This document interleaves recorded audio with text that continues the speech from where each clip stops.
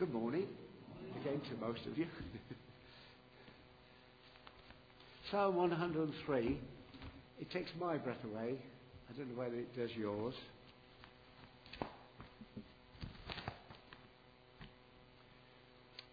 Shortly after God delivered Israel from Egypt, he gave Moses his law. And while Moses was with the Lord on Mount Sinai, the people worshipped an idol, the golden calf. And for their sin, God executed 3,000 of them, demonstrating his intense wrath against rebellion. Perhaps Moses was puzzled about the seeming paradox in God, that he should deliver his people only to kill so many of them. He didn't understand. So Moses prayed that God would teach me your ways, that I may know you and continue to find favour with you. In answer, God arranged to appear before him on Mount Sinai.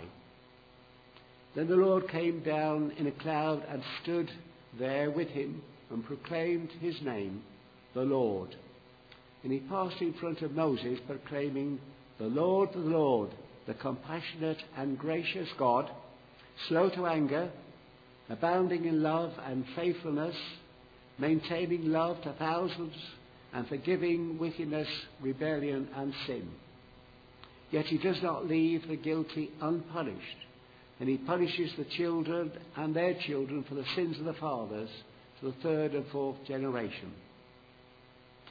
This then was how God wanted to be known, as Jehovah, full of compassion and grace, patient, forgiving and loving, yet also just and sure to punish the unrepentant. The Apostle Paul urges us to consider the kindness and sternness of God, sternness of those who fell, but kindness to you, provided you continue in his kindness. He wrote to the Romans on that point. Now, King David in Psalm 103 praises God's kindness, basing his praises on God's declaration to Moses, which we have just heard. He calls himself and all people to praise the Lord for his compassion and grace. He starts with himself, and then on to Israel and all the nations, and then to all the angels and the whole creation, going in ever widening circles like ripples in a pond when you drop a stone in it. And finally back to himself. Now in verses 1 to 5, David first calls on himself to praise God. So he first thinks of God's benefits, especially to himself. And it is no accident that the first of these is forgiveness of sins. As long as sin remains unforgiven, God and man are enemies. Romans chapter 5. And the barrier of sin must be removed before the great blessing of God can come upon us. But once sins are forgiven, the way is clear for God to rain on us many more blessings. Now Psalm starts with David talking to himself. Well, I talk to myself occasionally, get a decent answer, sometimes. In a sense, he's lecturing himself. He's encouraging himself to praise the Lord from his inmost being and forget not all his benefits.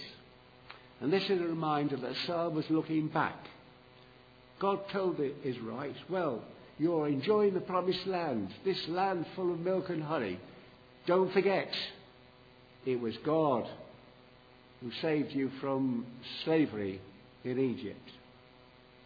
And it's good for us to remember that once we were without hope, until the Holy Spirit drew us to God and we accepted Jesus Christ as Saviour.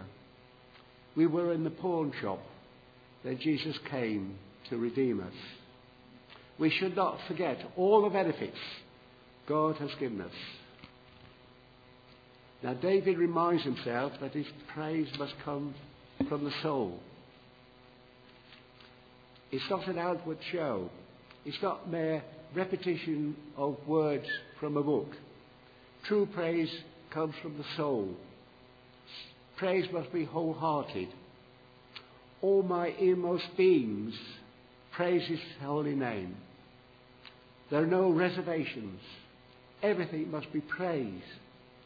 As God forgives all his sins, will ultimately heal all his diseases, redeem his whole life, satisfies all his desires, then all his inmost being must praise God.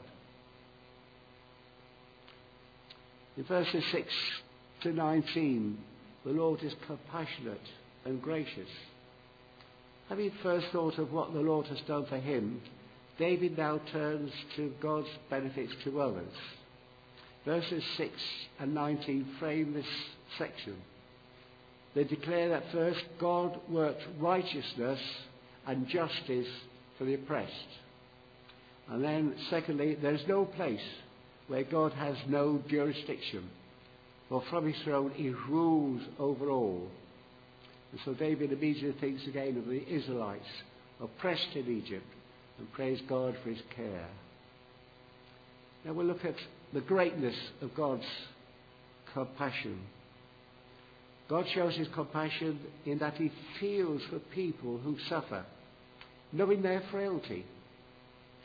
Therefore, he is slow to anger.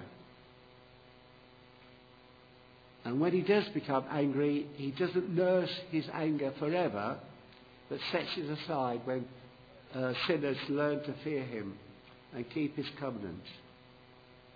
And he shows his grace, that he doesn't always accuse or treat us as our sins deserve or repay us according to our iniquities. But rather, his great love removes our transgressions from us.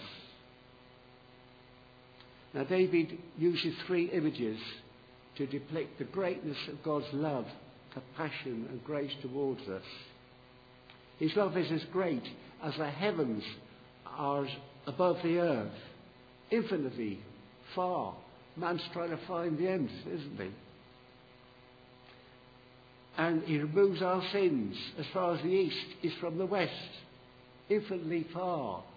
No matter how far you go east, there's always something more east than you. And compassion is like a father's for his children, that is tender and kind, patient and gentle. Now the greatness of man's need. The benefits of God's grace and compassion stem not only from God's nature, but also man's sinful nature.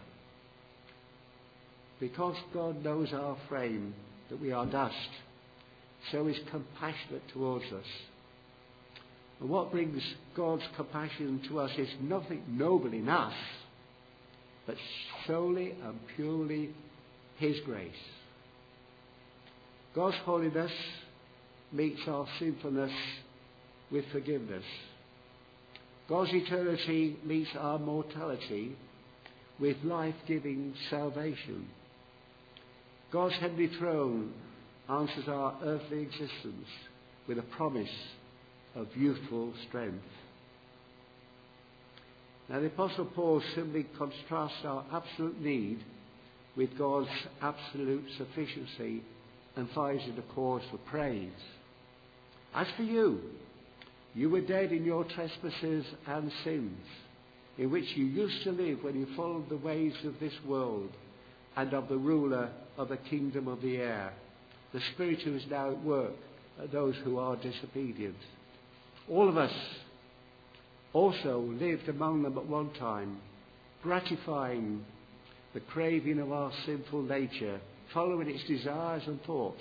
Like the rest, we were by nature objects of wrath.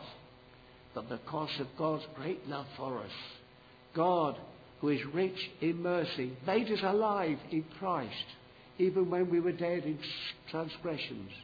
It is by grace you are saved.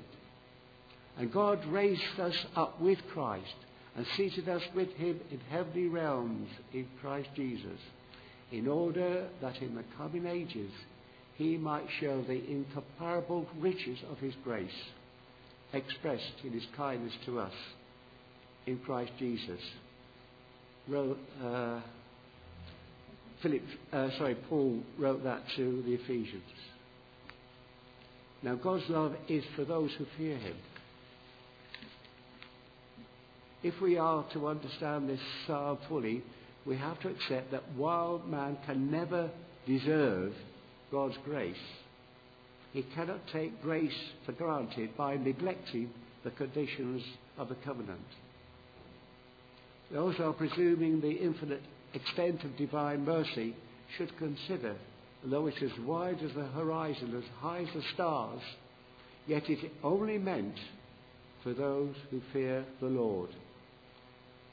And as for obstinate rebels, they shall have justice without mercy measured out to them. The redeeming work of God may be summed up in terms of verse 6. The Lord works righteousness and justice for the oppressed. As one writer puts it, he puts straight not only the record, but the whole situation and the people. God puts straight everything and everyone that goes wrong. This sums up God's righteousness since he first came to his people in their misery and enslavement. It tells us that what God was dealing with was Israel's helplessness and also a sinfulness.